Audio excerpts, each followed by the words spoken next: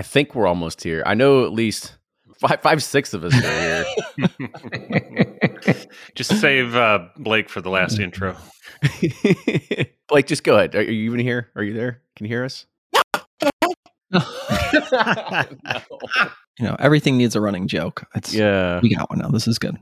Over 78 with the audio. It's not working, man.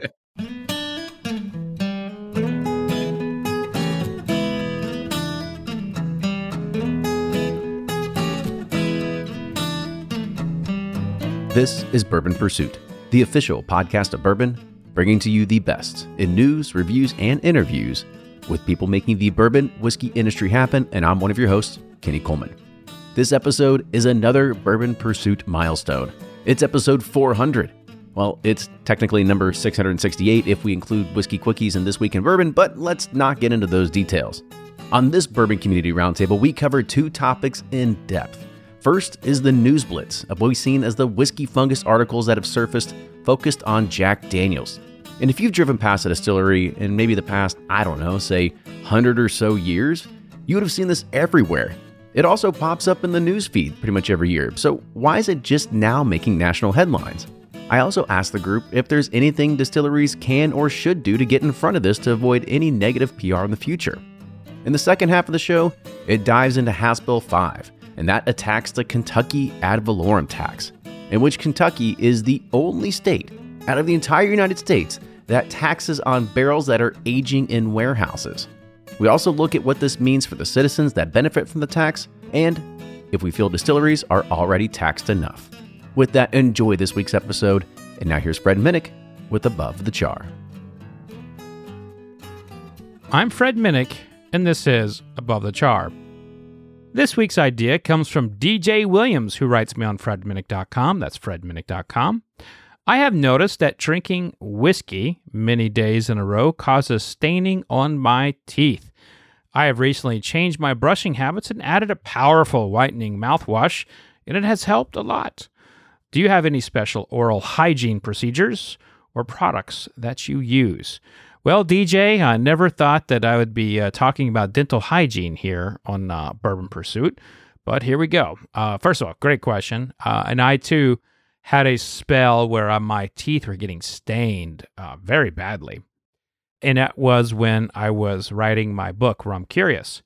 And the reason why, rum, they add a lot of coloring and they add a lot of flavoring to it. For the most part, in the category, not everybody does, but it happens a lot. So Scotch, Irish whiskey, rum, Canadian whiskey, pretty much the majority of the whiskey in the world adds coloring to it. Bourbon, they're not allowed to add coloring to it. But these blends of straights, there's all these barrel finishes, things like that. There can be stain-causing materials in those whiskeys. If you see bottled and bond or straight bourbon only, something like that, there will not be coloring added to them or materials in them that have sugar components to it. So I would say a lot of it depends on what you drink and what you put upon your teeth. And I'm not a dentist. I'm not going to sit here and tell you that I'm a dental hygienist or that I study the dental world whatsoever. But I have noticed that when a category adds coloring to their stuff, my teeth do take a pounding when I taste their products. So yes, I have noticed that over the years. In terms of my dental regimen, why, I'm glad you asked. I actually have a pretty strict one. I brush my teeth 2, sometimes 3 times a day. I floss 2, sometimes 3 times a day. I cannot stand having food in my teeth, but I cannot stand it even more when someone's picking at their teeth with their fingers. So I floss regularly, and I don't use toothpicks, and I use a Crest mouthwash. I was actually told by my dentist that some of the alcohol-containing mouthwashes will stain your teeth. So that is, I would say, consult your dentist about that and not your bourbon podcaster. But I'm here to help you where I can, DJ, and I hope my advice helped you. But that's this week's Above the Char. If you want to be like DJ and ask me another medical question, well, I'll do my best to answer, but remember, I'm not a doctor. Until next week, cheers. Oh, and you can write me on fredminnick.com as well. Cheers. Ed Bly and Rising Tide Spirits are back again with a new release of Old Stubborn Bourbon. And this release of Old Stubborn is a premium hand marriage of 10, 11, and 12-year cask strength, barely filtered pot still bourbon. It comes in at a staggering 123.8 proof, and the flavoring grain for this one, which the last one was wheated, but this time it's now rye. Rich, sweet, and bold with a long finish that's sure to be another eye-opener. You can order online at Sealbox or thebourbonconcierge.com, and you can even purchase in person at Revival Vintage Spirits, and even now with very few select stores in Kentucky. You can get it now while you can, but be sure to do it because it's not going to last long. From their bar to yours, Chad and Sarah of the popular YouTube channel It's Bourbon Night bring you their favorite at-home old-fashioned mix with the new Elemental Elixirs Golden Hour Syrup. It's a custom-made syrup with notes of bold black tea, warm spices, and orange zest. All you need is your favorite whiskey and ice. No bitters needed. One bottle makes 16 drinks, so that's only $1 a cocktail before you add your own whiskey. They can also be enjoyed in other cocktails or spirits, mocktails, coffee, tea, and anything you can think of. It's crafted locally in Lexington, Kentucky, and you can get your bottle now at whiskeyambitions.com. Do you ever pour yourself a bourbon, swirl it around, and then start struggling to come up with tasting notes? And perhaps you're also looking for a good Father's Day gift idea. Well, you can now solve both with a kit from Knows Your Bourbon. And unlike other nosing kits on the market, Knows Your Bourbon kits feature real ingredients for the most authentic aromas. You can smell real Tahitian vanilla bean instead of some synthetic aroma that's just made from chemicals. So head on over to knowsyourbourbon.com and enter code BP10 for 10% off your order. And they're off for another Get 270 2020 Unicorn Raffle. Your $20 ticket gives you not one, but two chances to win from our lineup of 20 Woodford Reserve treasures, including the grand prize, the rarest unicorn yet, the Woodford Reserve Kentucky Derby 150 Baccarat Edition. Only 150 bottles were made and is just like the one the Derby winning owner receives. Quit horsing around and get your $20 tickets now at give270.org. Charitable Gaming License ORG 0002703.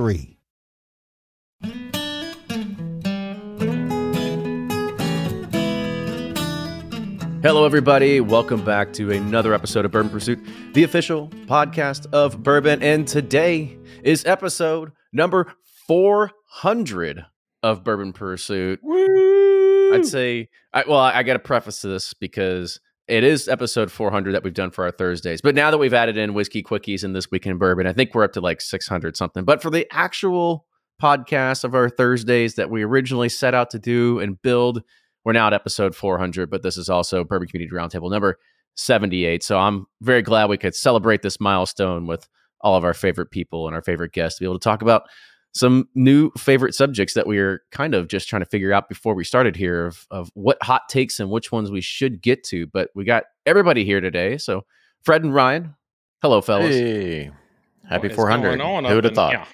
Yeah. Yes.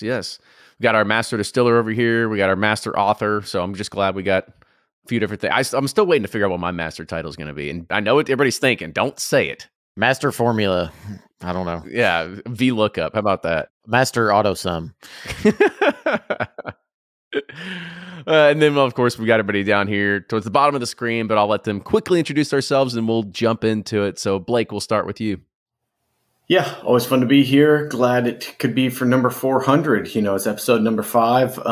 It's amazing how much it's grown since then. So Blake from Sealbox and Bourboner, and thanks for having me.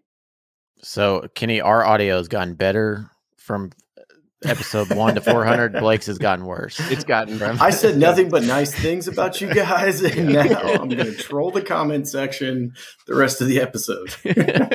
I mean, at some point, I think there was before we started, Jordan was saying we just all need to have a meeting down in Jacksonville just to do a troubleshooting session because Blake has bought a new computer. I've shipped him 2 microphones, and we still got issues. So at some point, we got to figure out what's going on. Blame StreamYard. Yeah, he's always saying it's StreamYard, but I remember having some other issues with the other one. What was the other one we used to use? Who can remember back that long ago? I mean, there's a common denominator with all the platforms. That's how it goes. And Brian. Yeah, thanks for having me on number 78 and 400. So happy to be here, Brian, with Sipping Corn, Bourbon Justice on the wall. This will be a fun one. I'm excited to talk about this. It's punitive, but it's riling people up. So I think we can get some good hot takes and get everybody riled up. Oh, we're putting the cart before the horse. We'll get to the people.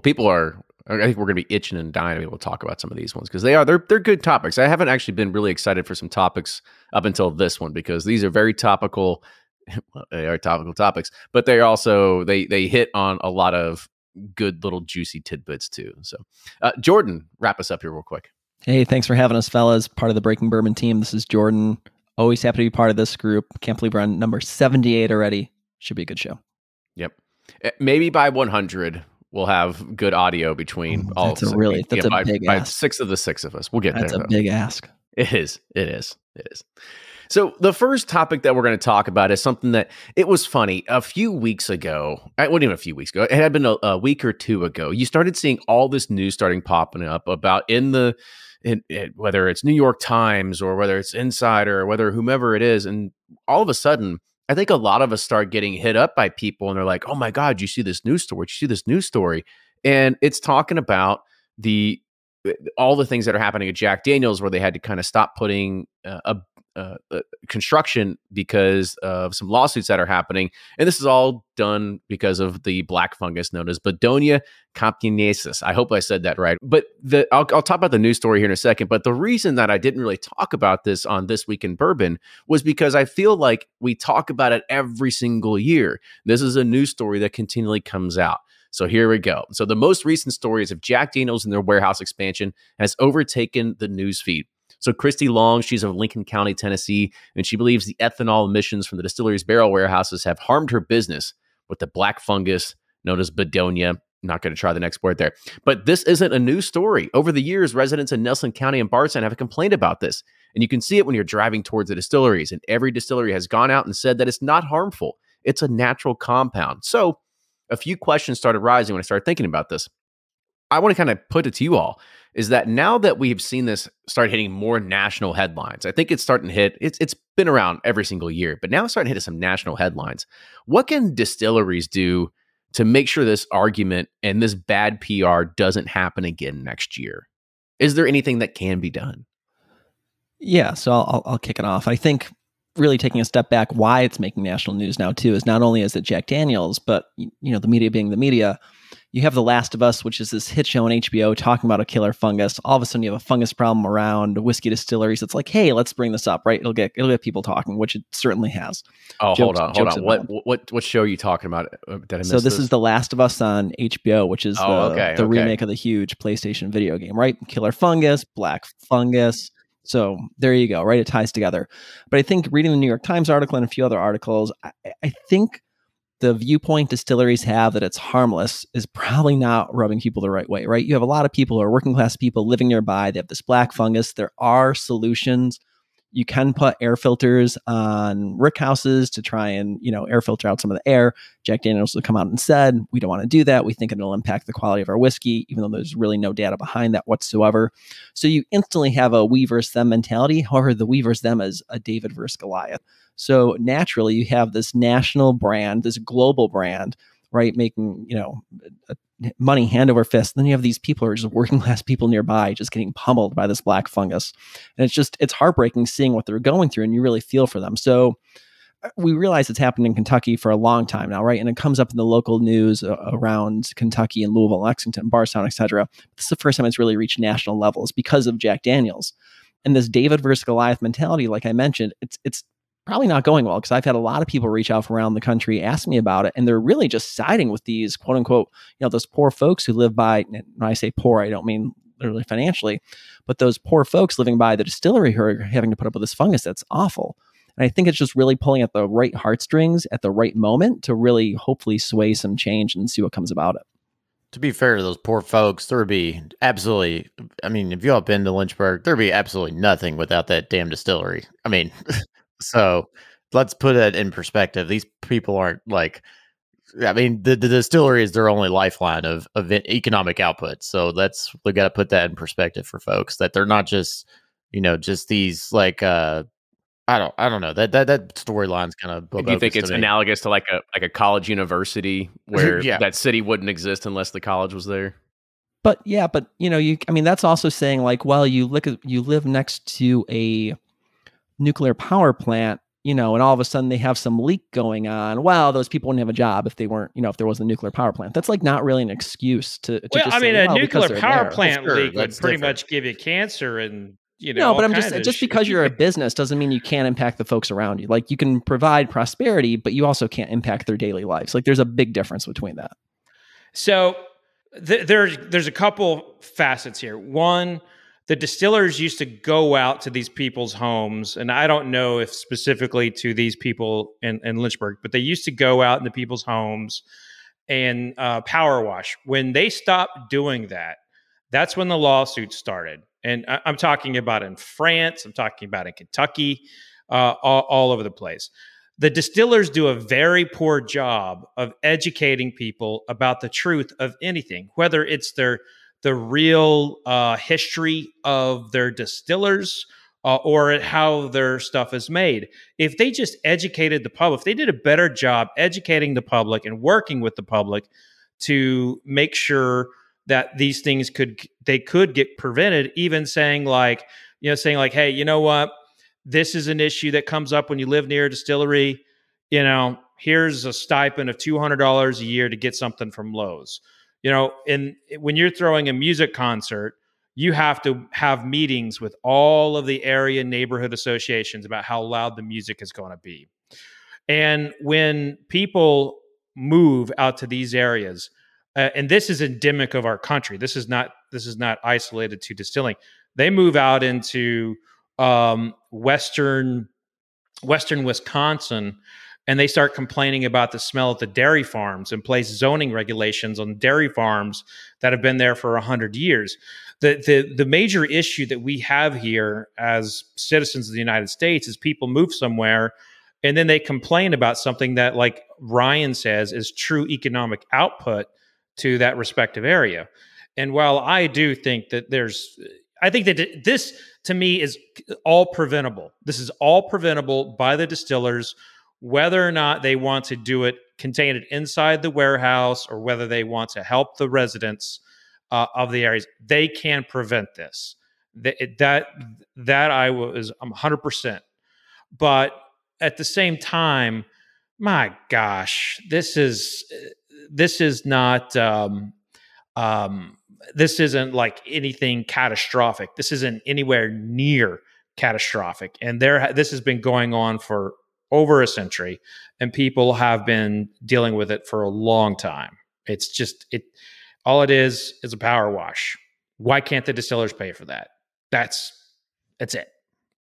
I guess, yeah, that's the frustrating thing as far as like being a resident of Bardstown. We've just kind of dealt with this our whole, that's just part of it. It's just part of being around this industry. But, it is harmless. I mean, people can believe that or not. I mean, it just makes the trees look very strange. And then the thing that I can't wrap my head around is like, Barton and all them and Willett changed all their, sidings to black, but Heaven Hill is still building white warehouses right next. I'm like, what the hell are you all doing? Like, your power washing bill is just going, but yeah, it's just something that's been dealt with. And people, it gets brought up every year, what can they be done, this and that. And I think the conclusion's been bourbon's so important to the community that it's just going to be part of it, and it's just, you have to know. Now there is, some, if you're in a neighborhood and they're wanting to build a new warehouse and stuff, you have to get, zoning and approval from the residents, if you're so close to a new warehouse being built. But so now residents know, if you're an established home and that they have an input that whether those rick houses can be built there or whatnot, which is good. But I think it's just as a community, it's just one of those things you have to like take the good with the bad. It just is what it is. To me, this is just like whistleblowing and kind of like making something out of nothing and getting people riled up about there's bigger problems that people need to focus on than this damn soot. Well, I mean, I see this because somebody else just kind of posted on here, Mr. Great Shot, saying that why don't the homeowners get off their butt? And you know, to kind of counterpoint what Fred had said is like, why is it this the homeowner's responsibility? Because I mean, I would imagine, is land cheaper when you're there because of said problem? So there's definitely a counter argument to that as well. Brian, I saw you want to step in there. That's where the lawyer comes in and sues, right, Brian?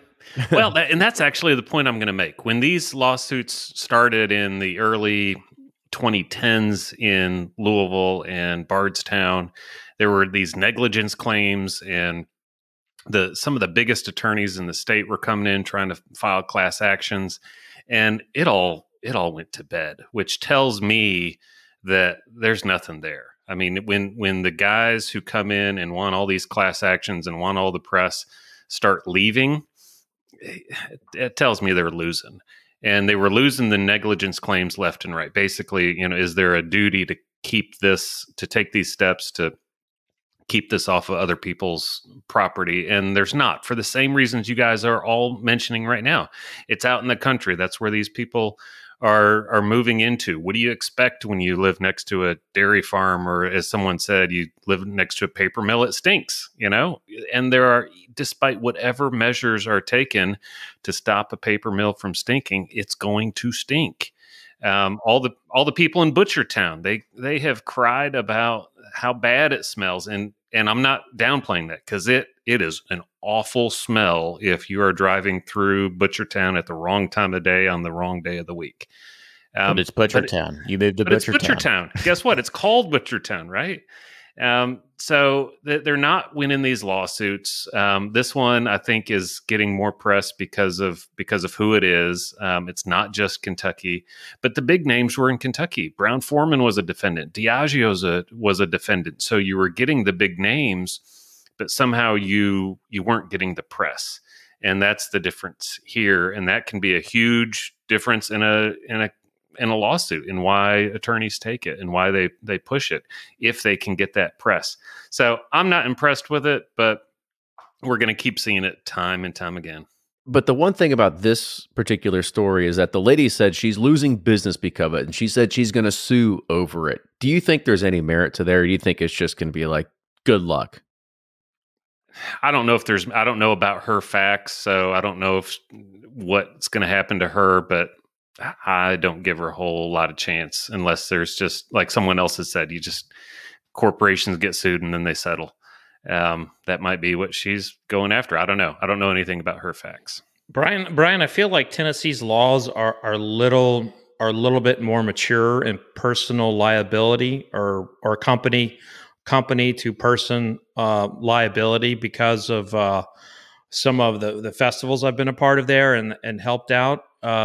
Is there anything there that there in Tennessee there could be a stronger case because the law is a little bit more mature? You know, there might be. I don't know Tennessee law at all. I know a lot of the Kentucky cases were in federal court and they were going under federal law, which is going to be the same. Your negligence is going to be could vary from state to state on what the duties are and those sorts of things. But a lot of these are being filed under federal law. Yeah, I'm really mad that my neighborhood planted all these damn pin oaks, 70 years ago to become a tree city, because now I got these damn oak leaves and these damn whirlybirds all around, and it really just pisses me off. I should sue them. It's like, give me a break. It's like you could complain about being in any situation, and there's consequences with that. It's like, I knew coming in, I have a huge pin oak that they planted all of my neighbors and everything. And it's like, okay, you know what you're getting into. I don't know. I digress. Ryan, if you expand the old business to power washing, I think that might be your key. If I do any more businesses, I'll get divorced. I'm kidding, but yeah, no more businesses. Then we'll be having that legal discussion on here, not about a soot.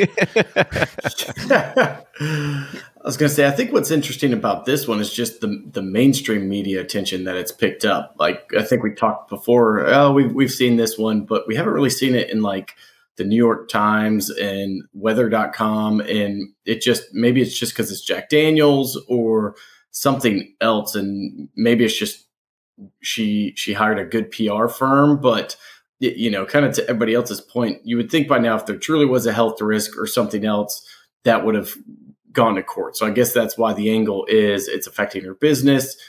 And, if I'm Jack Daniels, I'd probably say, well, you wouldn't have as many customers coming to your business if it wasn't for us being here anyways. So, I wish we could make a contrary argument here, but it just kind of seems like one that it's probably getting a fund going for the black fungus, maybe the best route at this point. Yeah. Before we go, Fred, I just want to give a shout out to Logan right here, because anybody that's listening to the podcast, they can't see what's on the screen, but Logan donated $5 as a contribution to the Black Fungus Victim Compensation Fund. So that was hilarious. Do you or a loved one live near black fungus? You may be entitled to compensation. Contact Logan at Bourbon Pursuit. Anyway, so Brown-Forman has faced a dog toy lawsuit that's gone all the way to the Supreme Court. We're waiting on details for that, right, Brian? It's actually set for hearing in 3 weeks. I was half going to try to get to D.C. to listen to the hearing, but I don't think I'm going to be able to make it. But it's a fascinating case. Yeah, it's a big case, right? Just in terms of the impact it'll have outside of just whiskey and everything else. Massive case, and it starts with whiskey. But yeah, great case. We should talk about that maybe in one of these shows. But go ahead, Fred. I was going to say, so their lawyers are pretty busy right now. They've got the Supreme Court and whiskey fungus and Lord knows what else. I mean, whew, their billable hours are looking good. But they're on staff already, so that's fine. I don't know. They probably have like 5 firms working for them. That's probably true too. Well, I think we've kind of beat the fungus to death. I don't know if that's right. But I mean, is there anything else you guys want to bring up about the fungus? This has been a good argument, because I know that we've seen this time and time again. That's why I was very hesitant even putting this on This Week in Bourbon, because it's like every year this gets brought up by some community and something like that, and it's a cyclical thing, and it's in the news, it's out of the news, and I'm sure we're part of the problem right now because we're helping the weather.coms and everybody else right now that did put it out there, and we're now talking about it. But you know how this news train article thing goes. In 2 weeks, nobody's going to care about it, and it's going to be off to the next thing. To be honest, I had to look it up because I thought maybe there was a new fungus strain coming out but no, it's the same another shit. COVID strain. Yeah, I'm like, we're talking about this again, but no, that's funny. I thought maybe there was a new bourbon fungus. It's the Omicron variant of the whiskey fungus. Unfortunately, it's just the same old thing, been around. Milder coverage on trees, but a lot more. But everybody gets it. Yeah, but every tree gets it. Well, all right. Well, that'll kick it off into the second half here, and I think this is the one that a lot of us were looking forward to, just because we have some varying viewpoints as we get into this. I don't have all the details, so I'm going to defer to somebody else, to maybe Fred, to be able to talk about this for a minute too. But there's been a new, I guess you could say, bill that's been put up. I think it's House Bill 5, I think is what it is, in front of everybody, and this is for voting. But it's going to be looking at the ad valorem tax, or this barrel aging tax.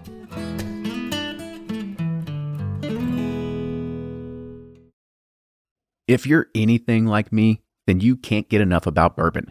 And that's why I'm a subscriber to Bourbon Plus magazine. Bourbon Plus is a quarterly publication that tells the stories from the heart of bourbon, the farmers who grow the grain, the distillers who labor over the process, and the people like you and me who raise their glasses to celebrate it all. Subscribe to Bourbon Plus magazine today at bourbonplus.com, that's PLUS.com, and use code PURSUIT at checkout for $5 off your subscription. Shopify's already taken the cash register online, helping millions sell billions around the world. But did you know that Shopify can do the same thing at your retail store? Give your point-of-sale system a serious upgrade with Shopify. Shopify's point-of-sale is your command center for your retail store. From accepting payments to managing inventory, Shopify has everything you need to sell in person. And with Shopify, you get a powerhouse selling partner that effortlessly unites your in-person and online sales into one source of truth. Track every sale across your business in one place and know exactly what's in stock. Connect with customers in-line and online. Shopify helps you drive store traffic with plug-and-play tools built for marketing campaigns, from TikTok to Instagram and beyond. And get hardware that fits your business. Take payments by smartphone. Transform your tablet into a point-of-sale system or use Shopify's point-of-sale Go mobile device for a battle-tested solution. Plus, Shopify's award-winning 24/7 help is there to support your success every step of the way. Do retail right with Shopify. Sign up for a $1 per month trial period at shopify.com/bourbon, all lowercase, and go to shopify.com/bourbon to take your retail business to the next level today. Shopify.com/bourbon.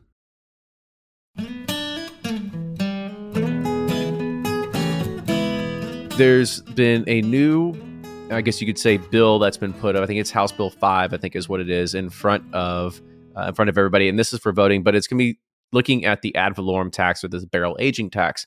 So one of the things that's very unique about Kentucky, and it's unique in either a good or a bad way, which we'll get to, is that we're the only state, when I say we, it's because Ryan and I, Brian as well, Fred, we all actually live in Kentucky. So this is the only state that actually taxes aging barrels. So the other, all the states out there, they don't charge taxes on them. So what goes to it? A lot of those taxes goes towards schools. They goes towards infrastructure. They go towards a lot of things that just go for those cities that house a lot of the aging rick houses. So you're talking about Nelson County, you're talking about Shelbyville County. They're talking about all the counties that are sitting there holding a ton of barrels. So what House Bill 5 is going to be able to do, and what the KDA is offering and putting in front of people. And by the way, I also want to preface this in saying that I was messaged earlier in saying that the KDA does have some data points about this. They want to make sure that there's not a lot of false information that is being spread. So there is some information that you can find on their website about some data points that you can find from them. But as we get through this, they are advocating to get rid of the ad valorem tax. And there's a lot of good reasons that they're pushing towards. And that is because they want to see Kentucky distilleries thrive. They don't want them to be continually taxed on even more things. We've also heard the counter argument that, well, we have seen how good bourbon has done. That's a cash cow. Why sit there and worry about a few extra more pennies? So I'll go ahead and open it up from there. I think that's a very terrible way to open it, but whoever wants to kind of take the first stab at either a pro or a for or against, Ryan, I think you're unmuted first. I think you should go first because we have talked about this on This Week in Bourbon before, and you've got a very, I wouldn't say a hard political stance, but you definitely draw a line in the sand of where you see this as well. Oh boy. Okay.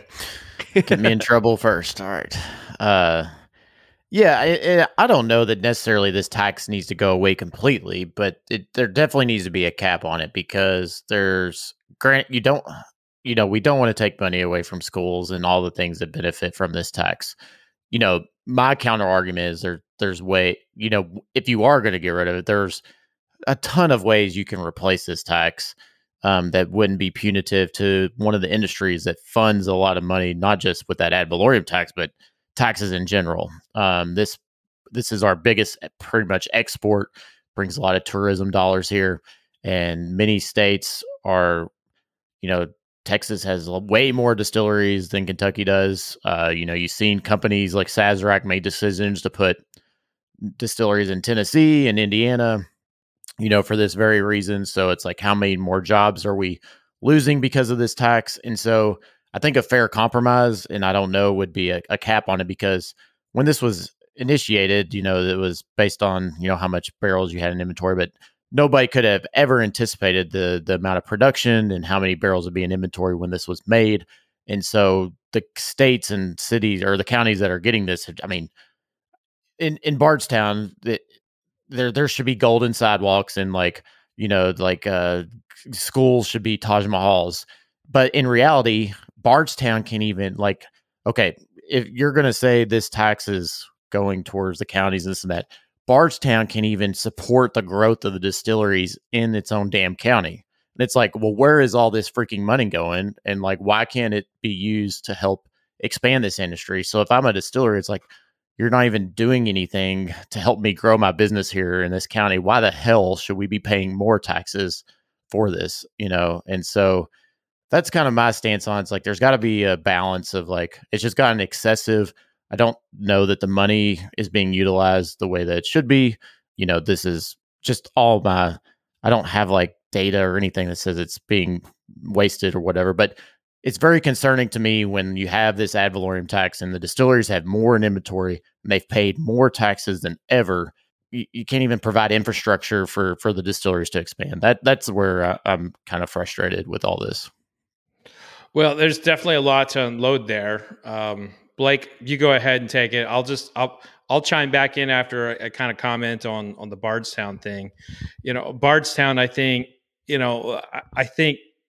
if we could treat that as a separate issue, as like their leadership isn't quite there. The $40 million that this ad valorem tax has been, how much came out last year. That was earmarked for infrastructure, schools. I mean, I don't know the Bardstown school system, but those buildings look pretty nice. I feel like that the money is being put to good. The money's being used properly there. If the schools look good, I've driven through Bardstown a lot. Schools are great. Don't get me wrong. So that's what this tax is for. For sure, it's for infrastructure as well. It's like how many damn Bardstown city schools have built 4 new campuses in the past 10 years. And it's like, do we really need more Bardstown City School campuses? It's like, it's just like, can't this be spent on infrastructure, to support the growth of these distilleries? I'm not saying like, I think it's just like gotten out excessive and out of hand. It's like, but I would go ahead about the infrastructure there. Like the roads in Bardstown are, I would say, way better than in Louisville. Like I can't go 30 yards without hitting a pothole in this town.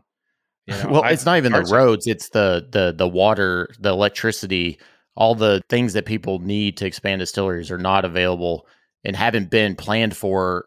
They'll say, "Well, we couldn't plan for this," and it's like, "Well, you've been getting money for 10, 20 years. Why didn't you invest in infrastructure 10, 20 years ago? And mostly with water and sewage and electricity."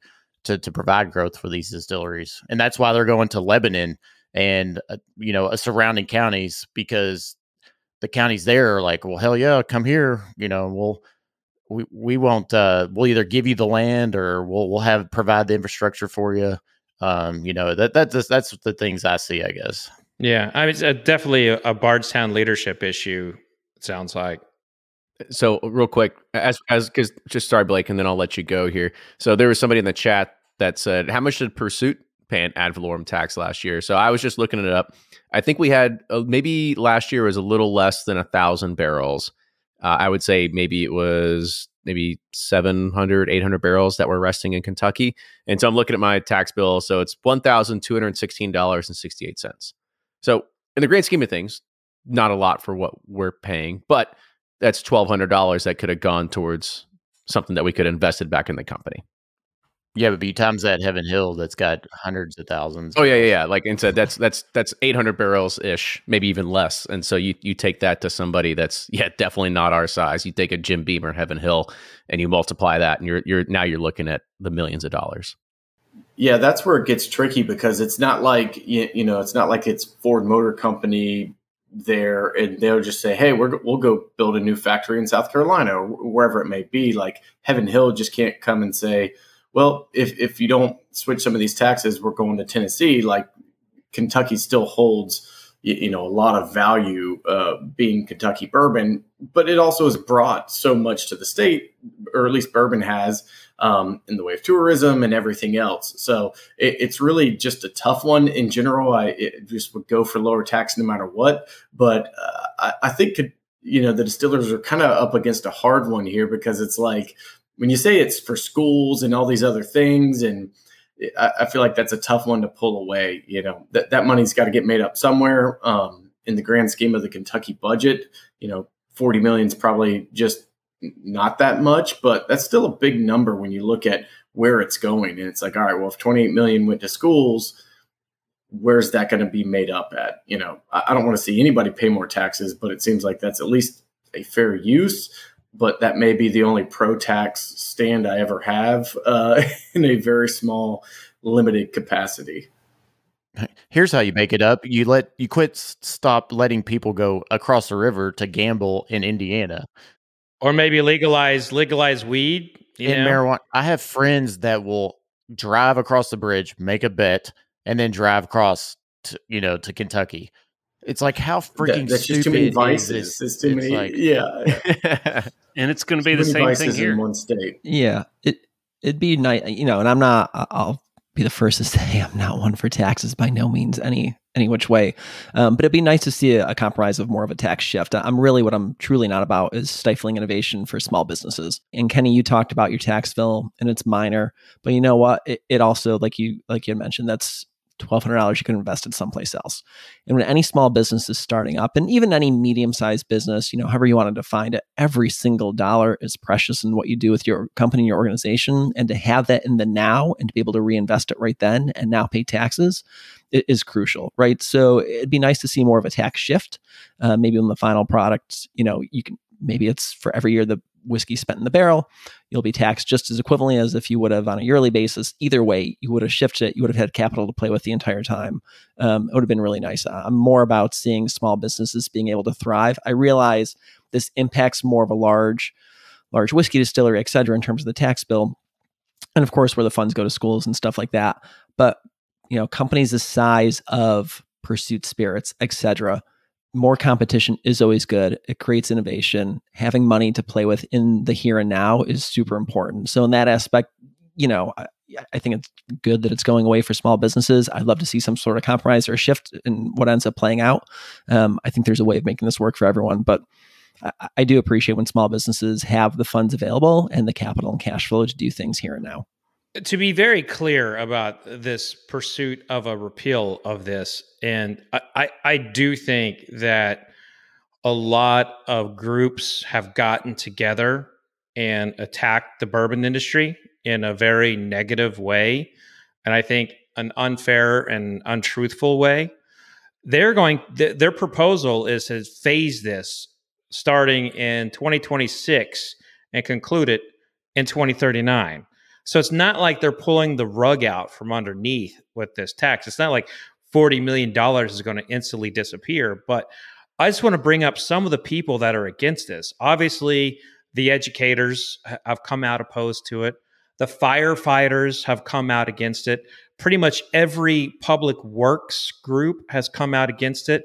And to me, one of the biggest names from the bourbon industry is a Bourbon Hall of Famer named Jerry Summers, who basically built a lot of the tourism stuff for Beam.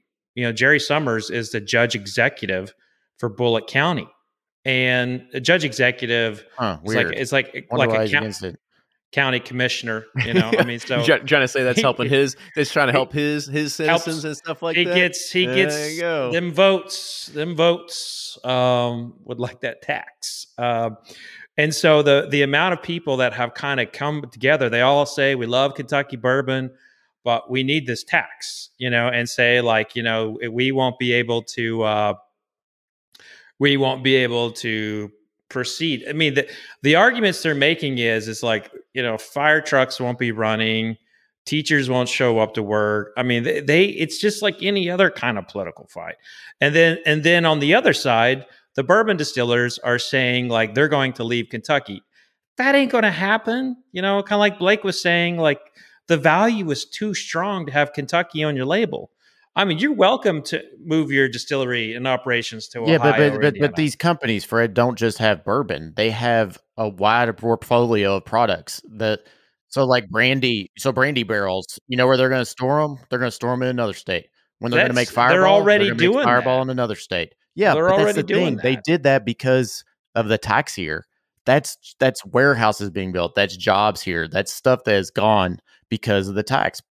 Companies are smart. They won't do it with bourbon. They will keep it here, obviously. But they're big corporations and their portfolios are diverse, and they're putting their other products in other states where their tax revenue, there is no taxing. And that's where it is.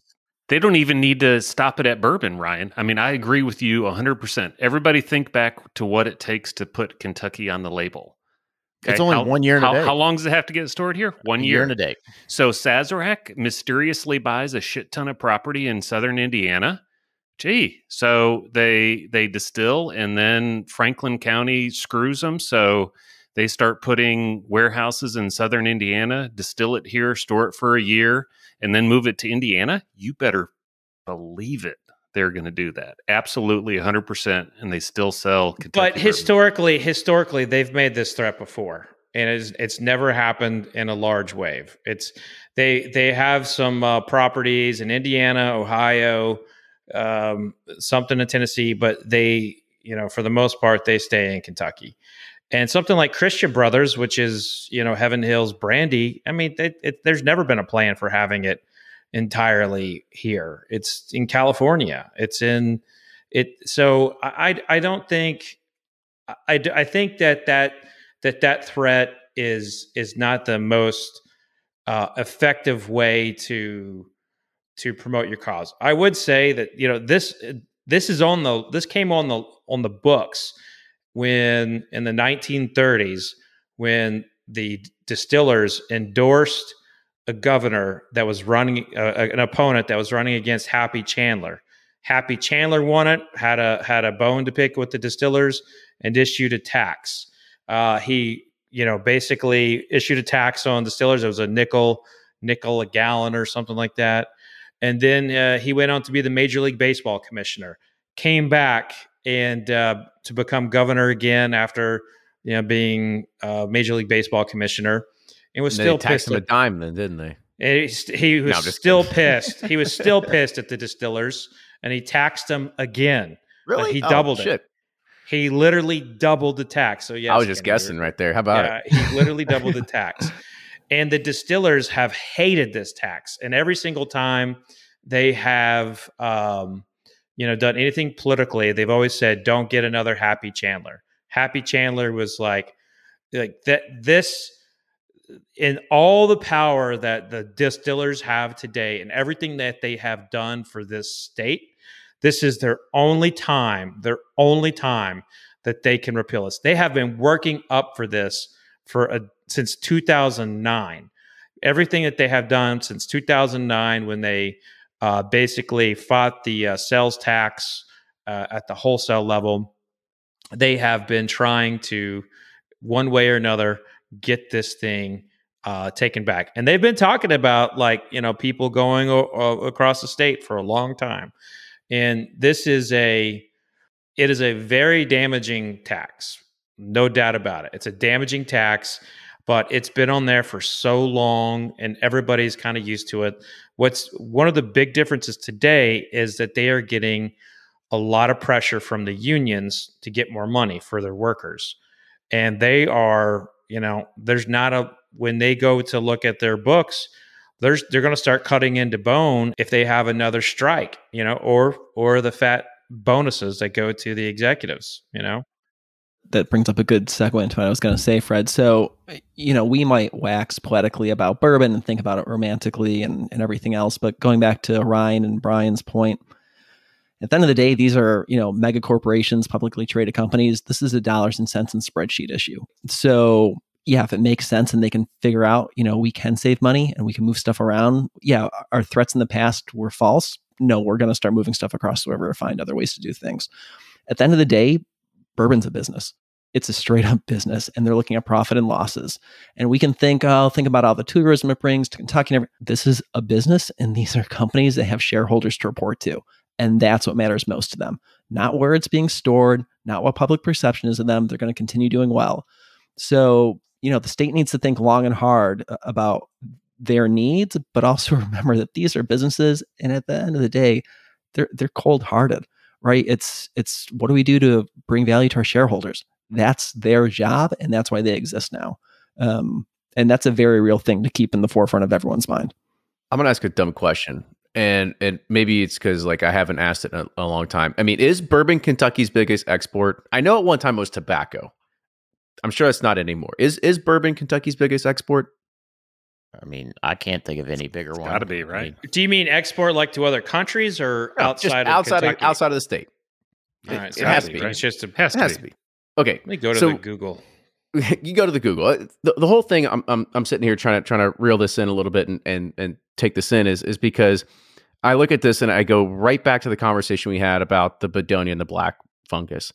Is that this wouldn't exist. People wouldn't be coming here. They wouldn't be paying the hotel tax. They wouldn't be paying all this tourism. They wouldn't be doing all this if it wasn't for the distilleries already. So why would you continue to tax the biggest thing that's bringing the most money in economic development into the state?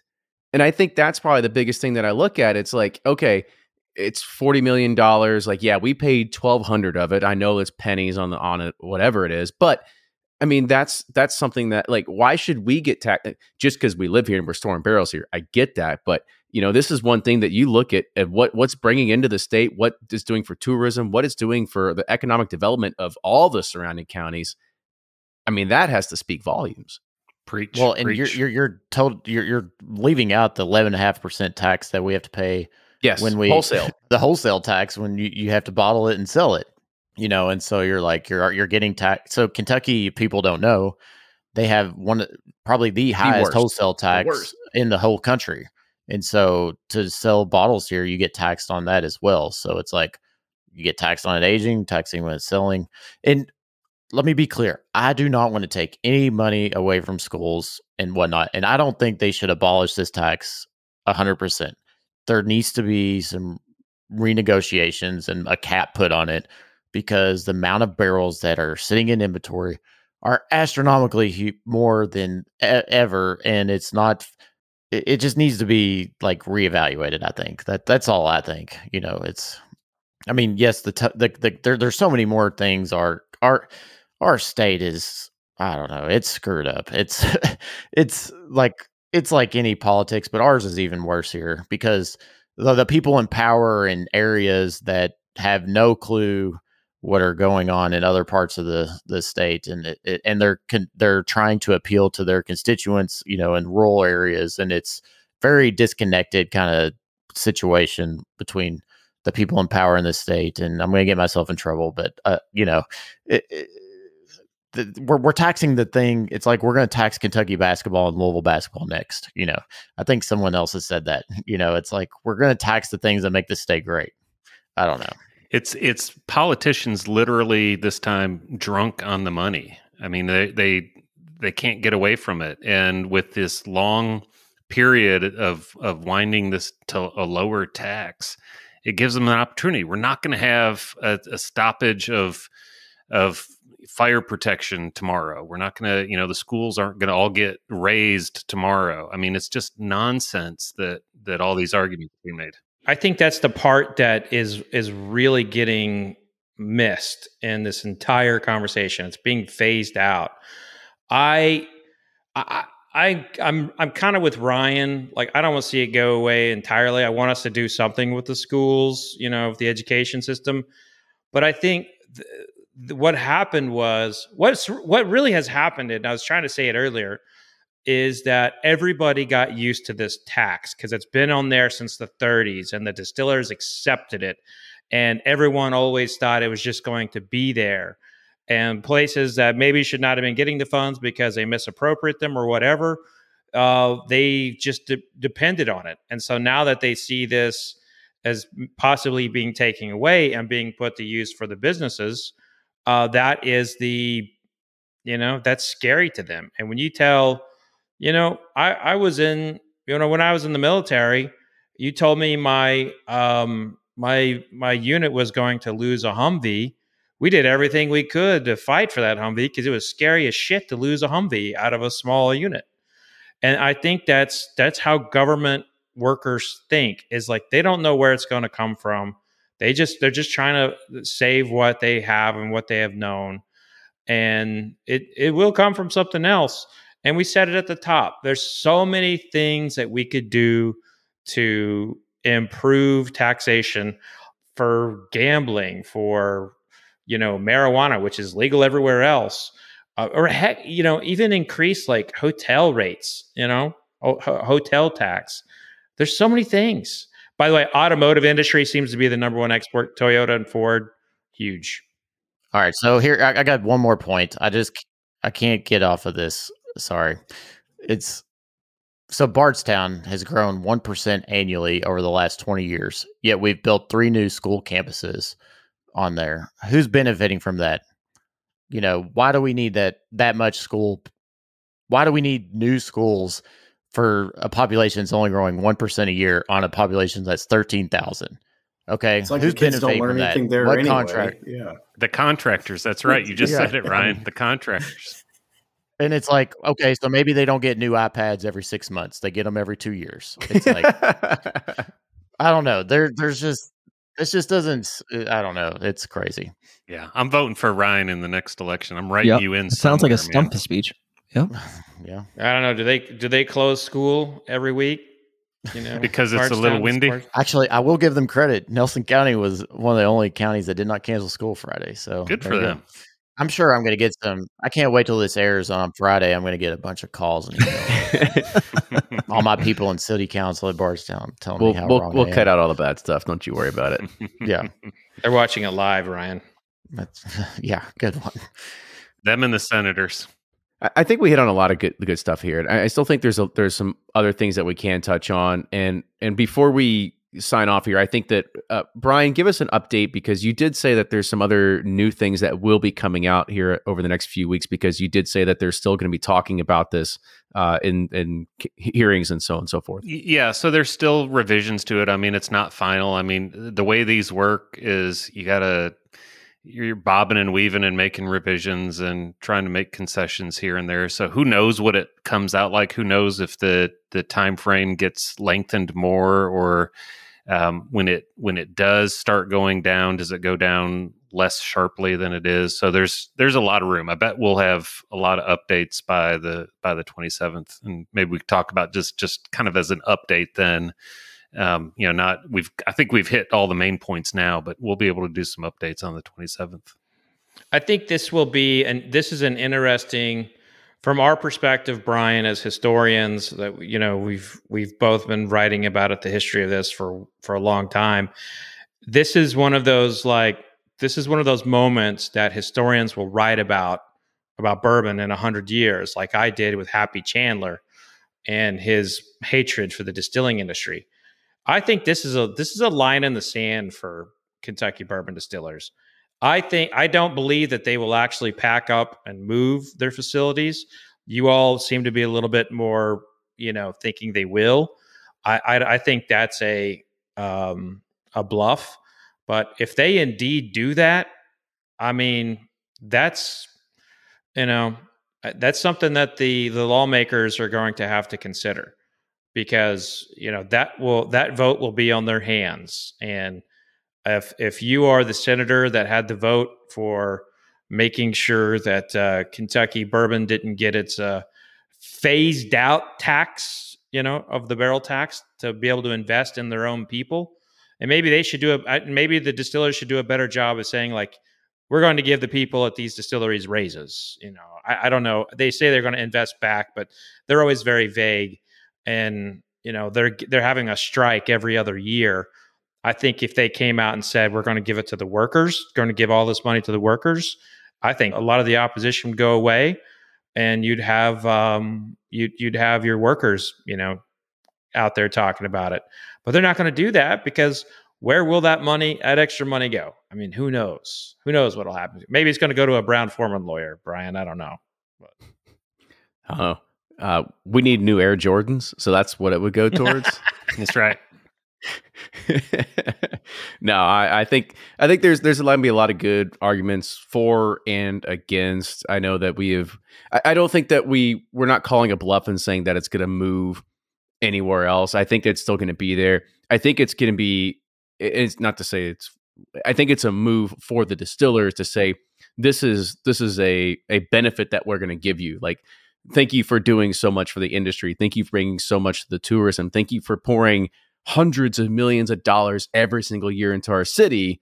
We'll give you this tax break because we see the value of what's happening. Because I think there's a larger picture to paint rather than just what are we going to do about the schools in Nelson County. I think there's a larger picture that needs to be settled about that. And it's not just in that particular county, but it's a fact of like how it affects the entire state and how it affects the entire industry of how it's impacted, not only just those that are working in it, but those that benefit from it and those that are surrounded by it as well. So, yeah. Well said. It's very well said. It's going to be fascinating to watch. And outside of this, I will not be giving any other commentary on it. I'll tell you that. It's not something I get too excited to talk about. All right. Well, get your 6-foot poles around and make sure you poke it. Not too far away, but just far enough. But that'll wrap it up for tonight. So, fellas, this is a great opportunity. Good topics to be able to talk about. Let's go ahead and we'll wrap it up real quick, starting with the guy that's below me over here, Blake from Sealbox. And do you even go by Bourbonr anymore? Like, what's the point of putting Bourbonr anymore? Just for nostalgia's sake, who knows? Maybe. Well, it's still my Instagram, I guess. But that's true. Fun topics. Glad to kind of get to debate some of these a little bit and hash out the fun sides of bourbon that we can talk about and others have to make decisions on. So it's a good episode, good number 400. I'm Blake from Sealbox and Bourbonr, so thanks for having me. But mostly Sealbox. 70-20. Brian. Doesn't add up to 100 though. It's okay. It's kind of like his audio. All right, Brian with Bourbon Justice, Sipping Corn. This is a great one. Happy to be on number 400, and I like when we all get a little agitated, and that makes it fun for me. I look forward to seeing everyone on the 27th again. That hearing at the Supreme Court is on the 22nd, so maybe we talk about that a little more, or at least look on. I rarely write any blogs anymore, but I'll write one about this one, so it'll be fun. Thanks for having me, guys. Are you going to be camped outside with your chair waiting for the doors to open? Trying to get in. I'm actually licensed at the Supreme Court, so I have like priority seating if I do end up making that quick trip. Wow. So I might do it. Wow. Takes a guy to know. Can you bring a friend? Awesome. Can you fix Blake's audio when you're there? Yes. And we all do need to go to Florida. Let's do this live from Florida, and we'll fix all of Blake's computer problems. Done. We'll do it from Disney. Yeah. I think Breeze Airways flies straight to Jacksonville now from Kentucky. So we got like a $39 one way now. Oh gosh. Is that a good airline? We'll lose money if we don't go. I've flown Breeze to San Francisco. Yeah, it's great. All right, it's done. Let's do it. All right, Jordan. Thanks, guys. Operation Mike Rescue. Great episode 400. Really appreciate you having us all on. Jordan from BreakingBourbon.com. Looking forward to episode 401. Well, I guess not 401. Looking forward to roundtable number 79. Perfect. Well, fellas, once again, this is a great conversation. We touched on a lot of good topics, but that's what we do every single time. So we'll see what we have cooking up for the next one on Bourbon Community Roundtable number, as Jordan said, number 79. But until then, cheers, everybody. We'll see you next time. Cheers. Cheers.